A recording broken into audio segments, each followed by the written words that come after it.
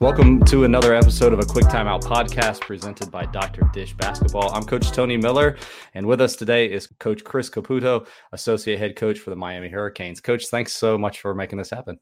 Thanks, Tony, for being so persistent. With Coach, wanted to deep dive into defense today. We've talked kind of around defensive topics and some other systems. And I don't necessarily want to talk system today. I want to talk more of the fundamentals and more of the things maybe of how the game is going today.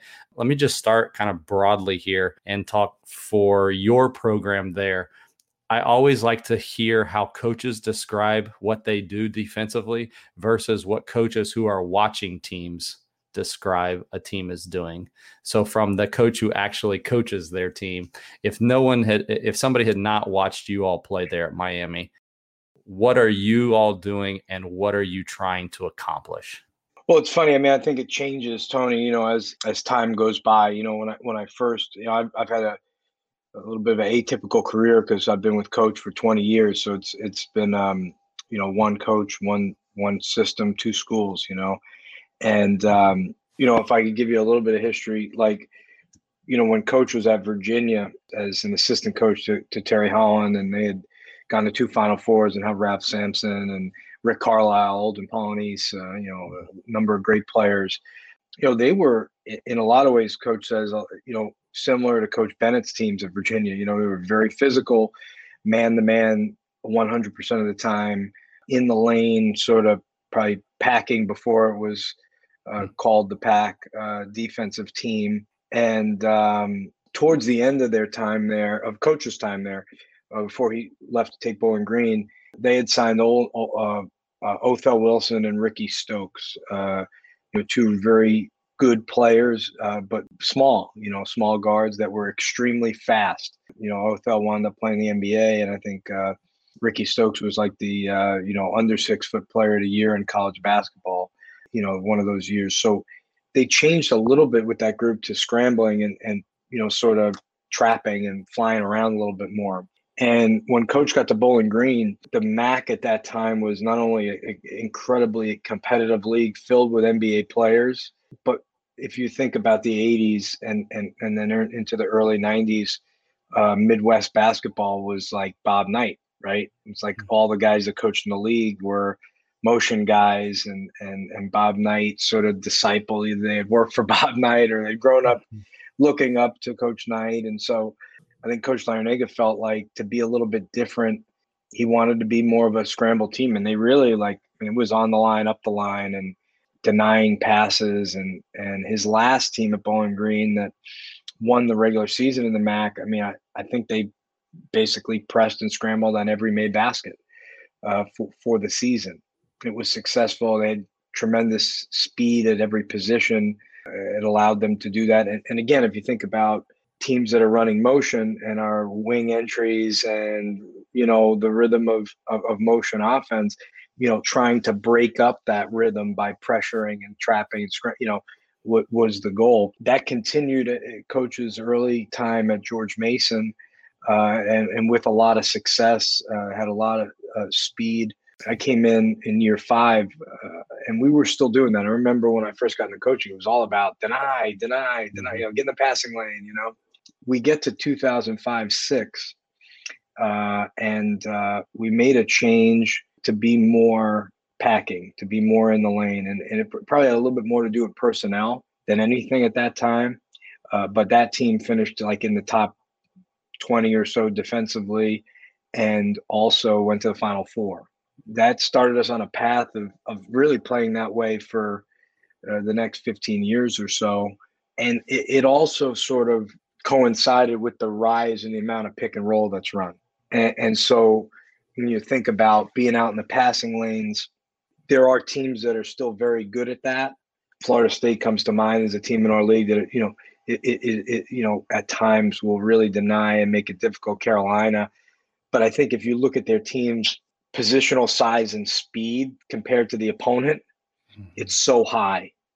And so they're able to sort of create that situation. Whereas most teams in the era of, multiple pick and rolls, different angles, feeling like they've got to protect.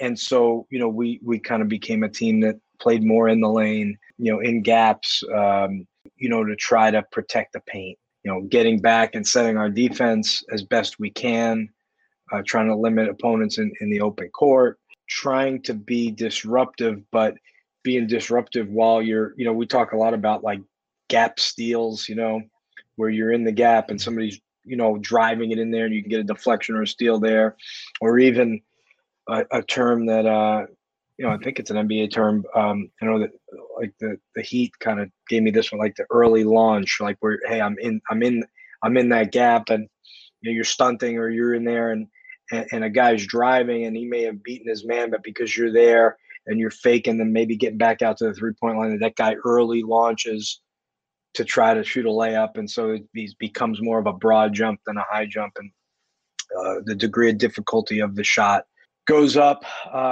I think with the advent of all the threes that are being shot, particularly now from the 4 for sure, but now the 5, in our league, I think the biggest difficulties for us have been when the 5-man shoots it. You're constantly in this battle of like, I know they're going to score in transition if they have good, numbers. So how do you limit that? Well, some of that starts on offense, taking care of the ball, not winding up on the floor, trying to shoot a 1-footed shot. And, because that's like almost always a layup, the other way, making sure that we're sprinting and communicating to get back and set our defense. A lot of theories on that, but then, hey, like as much as a 3 is being shot, we still know that it's about the paint. And I think the Bucks have sort of proven that right in the last couple of years, where they've been the best defensive team in the NBA, and yet they've given up the most threes. So for us, it's still kind of been about trying to be about the paint. There was a time, I think, when you have a little bit more speed, quickness, length, where you maybe would shift and say, well, if we could take away the 3 and limit their assists and force them inside of 3, but outside the paint. But again, I think a lot of that has to do with your positional size and speed. If you're going to give something up, you probably, I think of it as like, hey, if I'm going on the road and I know we have to make a lot of jump shots tonight to win because we're not going to get it in the paint, that's not as good of a feeling as, hey, we can get a lot of shots at the paint tonight. So, but that being said, I mean, there's a lot of ways to skin a cat. And, so much of it, I think, comes down to how well you guard the ball. I think often, this is a long-winded answer, but yeah, I think often when you look at breakdowns defensively, so much of it is if we didn't guard the ball well enough and we forced all sorts of unnecessary help, then you know what, we could have any scheme we wanted. But if we're not controlling the ball to some degree, we got a problem. What do you find is the hardest thing to guard or for defenses to be effective at? So you just mentioned like the ball screen stuff. Thinking from an offensive perspective, what's that trying to create? Well, we're trying to create either a disadvantage through a switch or some sort of advantage space-wise that somebody can go and drive, which leads us to what a lot of offenses are doing now, where they're creating more gaps, which, like you said, for a team, if we're still playing in the 80s now and you're out denying a pass, you're basically just leaving your man on an island until help arrives. But now we're training our players to recognize that second help and throw. I guess my point is that what you just mentioned at the end, like there's a lot of ways to skin a cat, but I feel like it's more sexy for us to focus on offense today than it is for us to focus on defense necessarily. Do you feel like we're like behind defensively with like, are we trying to catch up to these offenses? Yeah. Look, I've never been a head coach other than 2 games. I've coached 2 games as a head coach, but my friends who are head coaches always say like, hey, as a head coach, your feeling is like you go into the game thinking, are we ever going to score? Like, how are we going to score? What you're beginning to see offensively is the offense is always, I think, going to be ahead. I think people are much more intricate right now. You're starting to see it at the college level. I think you're seeing more shooting on the floor, which is the number one thing, right, that creates the spacing and creates the advantages often, is when there's more shooting on the floor. In college at this level, as I've said, 10 years ago, people talked about, well, you got to have a stretch 4-man. And by the way, you could have 2 front court players that don't shoot and still be a really good offense based on your creativity and spacing and principles and the way you play. But what becomes more challenging is not now, like the 4-man shooting is almost a given most nights, and then the 5-man shooting the three presents a lot of problems, right? So offenses are trying to play advantage basketball. They're trying to trigger 2 on the ball. They're trying to create double gap situations, and defenses are having to adjust. I think, obviously in college with our rules, we can load up the lane a good bit, more than like at the NBA level, but the more shooting that's on the floor, the more difficult that becomes. I mentioned before switching. I've heard you talk about this before. We're in a day and age, especially as you watch the NBA playoffs, where switching it's almost a given. Like, and even if it's close to a scenario that we might switch, people are switching. Yeah. There is this sense I feel that the lower levels, well, you just switch everything. Appropriate switching scenarios where switching is, we need to switch here versus we're just switching everything. So you're kind of in my vicinity and I switch. Is that a good thing? I think it's a fine line. I heard Jeff Van Gundy say this the other day on people talk about small ball, like small ball doesn't win, versatility ball wins, right? So just thinking, well, hey, we'll play small ball and that'll be great. And like, well, being small is not great in basketball. I mean, I don't, being versatile is great. I think for us or for any team, like, I think it's the more skillful, the more lethal an offense is, the more you have to have solutions and ways to play against it, right? And I think in particular, as the season goes on, like, hey, does it make sense to switch? Yes, 100%. Does it make sense to practice switching? Yes, 100%. Is it always the answer? Probably not, If we talk about guarding, well, once we switch, we still have to guard the ball. So how much are we practicing just guarding the ball hard? How much are we practicing help in rotations? How much are we practicing switching? One of the things about having we had a real small player last couple of years. There's that adage in the basketball world of coaching world, like, hey, well, the switch doesn't beat you. You don't get posted on the switch. It's often the guard that now has a big guy on him and gets driven, or the miscommunicated switch or what have you. I would tell you, when you have a real small player, the post up does get you sometimes, or the offensive rebound gets you sometimes. So we started having to practice double and triple switching and scramming out of the post. And while it's all great, and when we watch the highlight of somebody doing it, it's great, on Twitter. I'm victim and guilty of this, But again, how much practice? Like, are you dedicating a certain amount of time and effort to doing this every single day? I remember watching the Celtics do some of that preseason before training camp 3-on-3 work, and they're practicing scramming, because they know they're going to be a team that switches. And I think that's where you have to, just switching for the sake of switching is not the answer. Having a plan as to how we're going to switch. I mean, in a perfect world with all the threes now, I'd peel switch everything, like to try to take away the threes or what have you.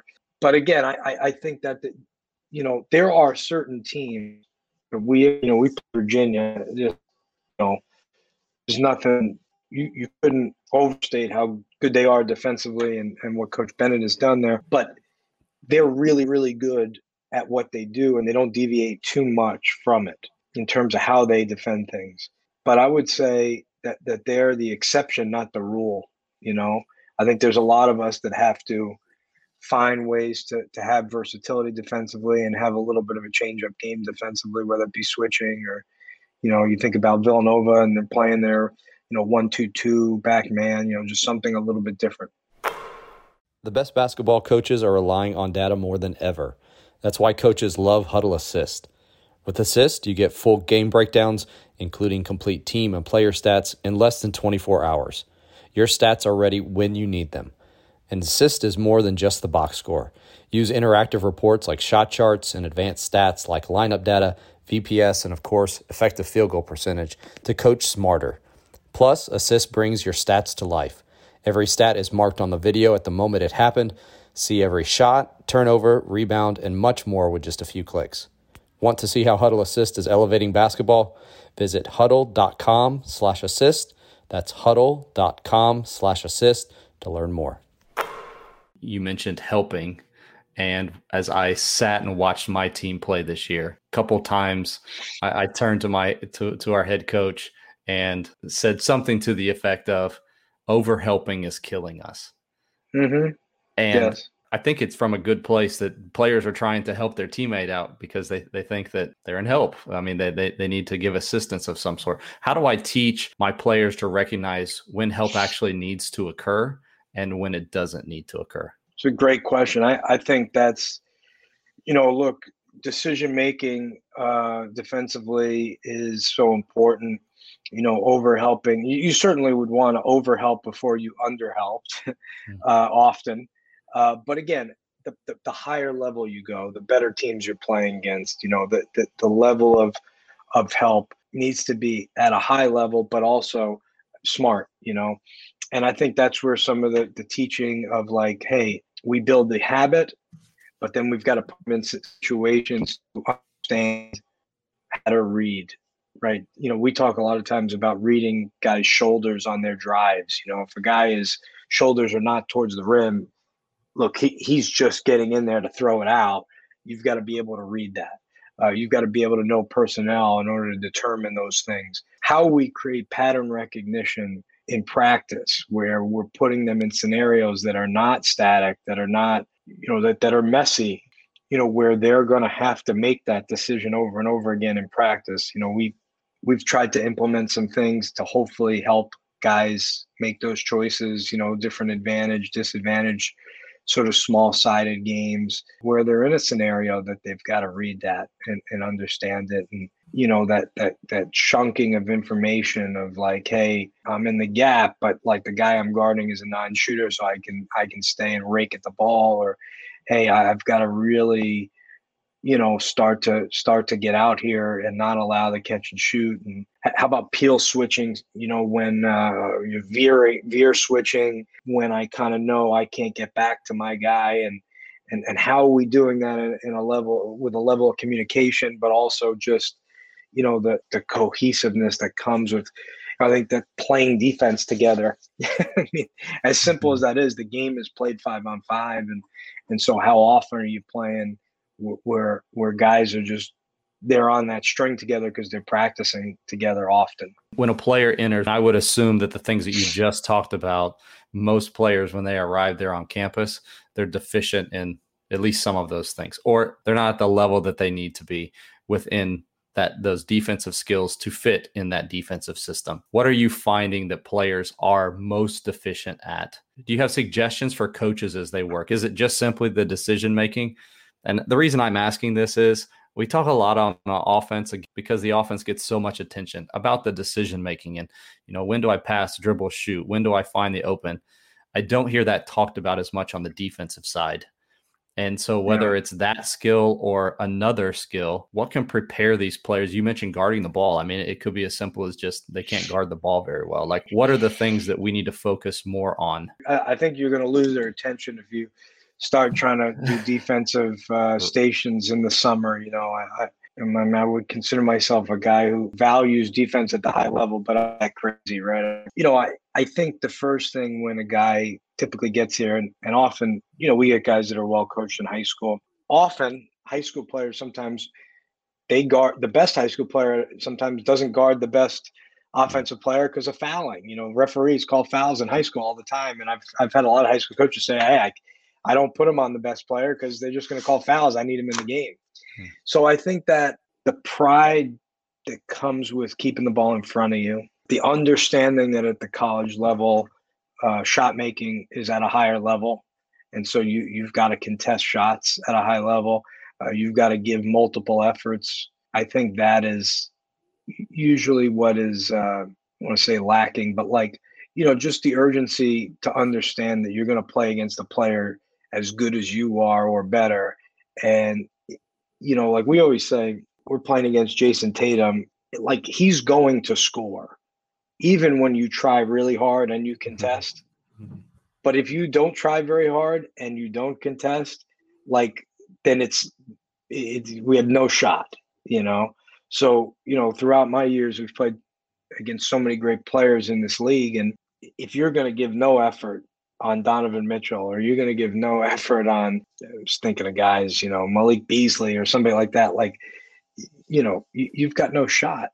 And so getting them to understand that against a great player, a level of effort and multiple efforts and discipline, intensity has to be so high to give yourself a chance to play good defense and make them miss, 60% of the time or whatever, that's what needs to get ramped up. And a lot of times with our young players, we wouldn't do it in the summer necessarily because, as I said, we're not that crazy. But like when we get to the fall, in addition to what we might do with the team, yeah, we'll bring the young players over the side and try to slow it down and talk about defensive concepts and do a little bit of defense 101 with them, to try to help them understand some things at a slower pace. I think this is something I've learned just recently reading Doug Lemoff's book. I'm sure a lot of the listeners have learned it, have read it. If they haven't, I think it's terrific. And, it's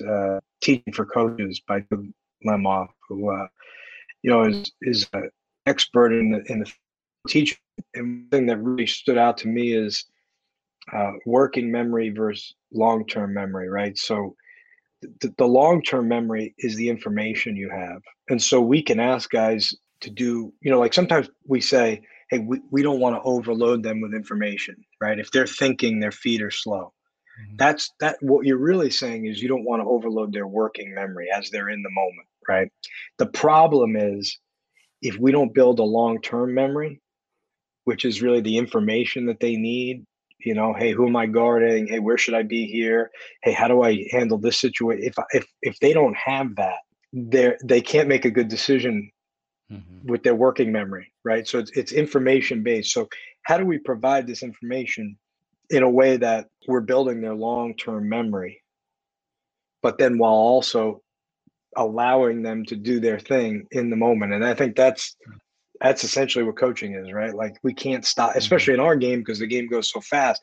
How do we build up their long-term memory, fill them with this information, but then stay away from them when they're actually doing it? Is hard, that's, and I think that's on offense and defense. Let me ask you in relation to advanced stats and the data that we have now available within recent years. Yeah. How have those things changed what you do on a very ground level defensively? Well, it's interesting. I mean, like I said, I used to, use those numbers and say like, hey, if we can take away the three, if we can take away the assist, or we force them to shoot long twos, I think that's what we all want. And yet I think, again, the numbers would also say the teams that were the best, I saw this the other day, like the teams that had the most success were the teams that shot the highest percentage in the paint, right? And so at the end, you got to say to yourself, as important as the three is, and we have to know who the best 3-point shooters are, and we certainly got to limit them, but it still comes down to the paint. It still comes down to the paint because, again, the best threes are going to be outside of transition, which we know we have to get back and set our defense. Like the best threes often come paint and out, right? Paint to great, post up and out, paint, kick, next one, shot. So I still think the numbers are going to tell us that as much as we want to take away threes and layup, free throws obviously is a big one. We haven't been as good defensively the last couple of years, mostly because of personnel and some injury issues.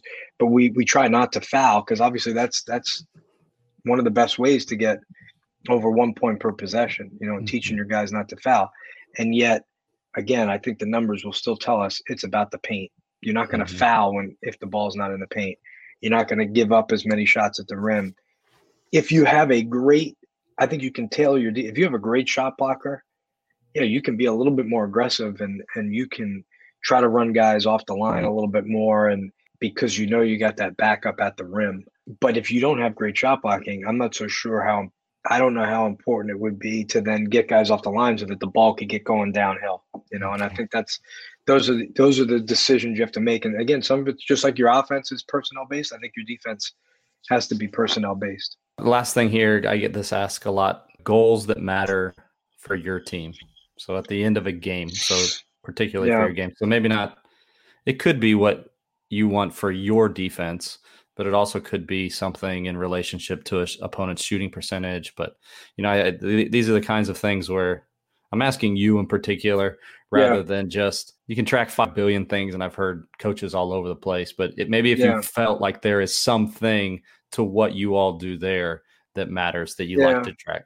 I mean, we track a lot of stuff like everybody else does, I still think the number one thing for me, points per possession is still a huge thing, trying to keep them under 0.95 or what, it used to be under 1, but I think it's more realistic, like 0.95, or below. I still think that the raw shooting percentage number is still hugely, I think somebody did a study on the teams that make the NCAA tournament. It's the one stat that comes across is like, do you make people miss a lot?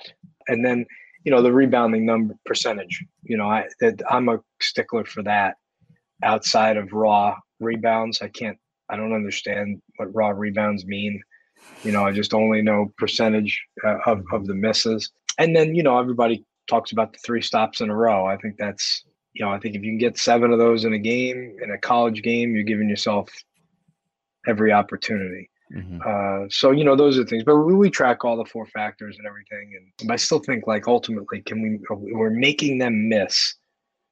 I think that's the first step into having a good defense. And it sounds simple, but it's true. Like, hey, because if we're making them miss, they're likely taking high degree of difficulty shots, low expected value shots, Really, essence, the heart of what you talked about was being being a good teacher of the game, knowing what matters, knowing what your students can handle, knowing what it should look like in the goal, and evaluating that at the end, even with the goals. So just a brief statement: to be an effective defensive coach, you need to be what? I would say unyielding, I think guys want to play offense. I think they'll work on their offense. I think you've got to be unyielding and showing them how important it is. It's rare. Like, we had Bruce Brown here. You didn't have to talk to Bruce much about how important defensive rebounding was. He did it. It's why he's in the NBA. On a team that could win the title in the rotation as a 2nd-round pick, because it was just, we had a guy, Will Thomas, that played for George Mason, who's still playing in the EuroLeague now. Was a great, like, you didn't have to call that guy over and say, hey, let me tell you why this is important. But most guys, that's not where their mind is. And so you've got to be unyielding in your efforts to show them how important it is, individually and then collectively. That's Coach Chris Caputo of the Miami Hurricanes. Coach, thanks so much for taking some time for us today. Thanks, Tony. Appreciate it.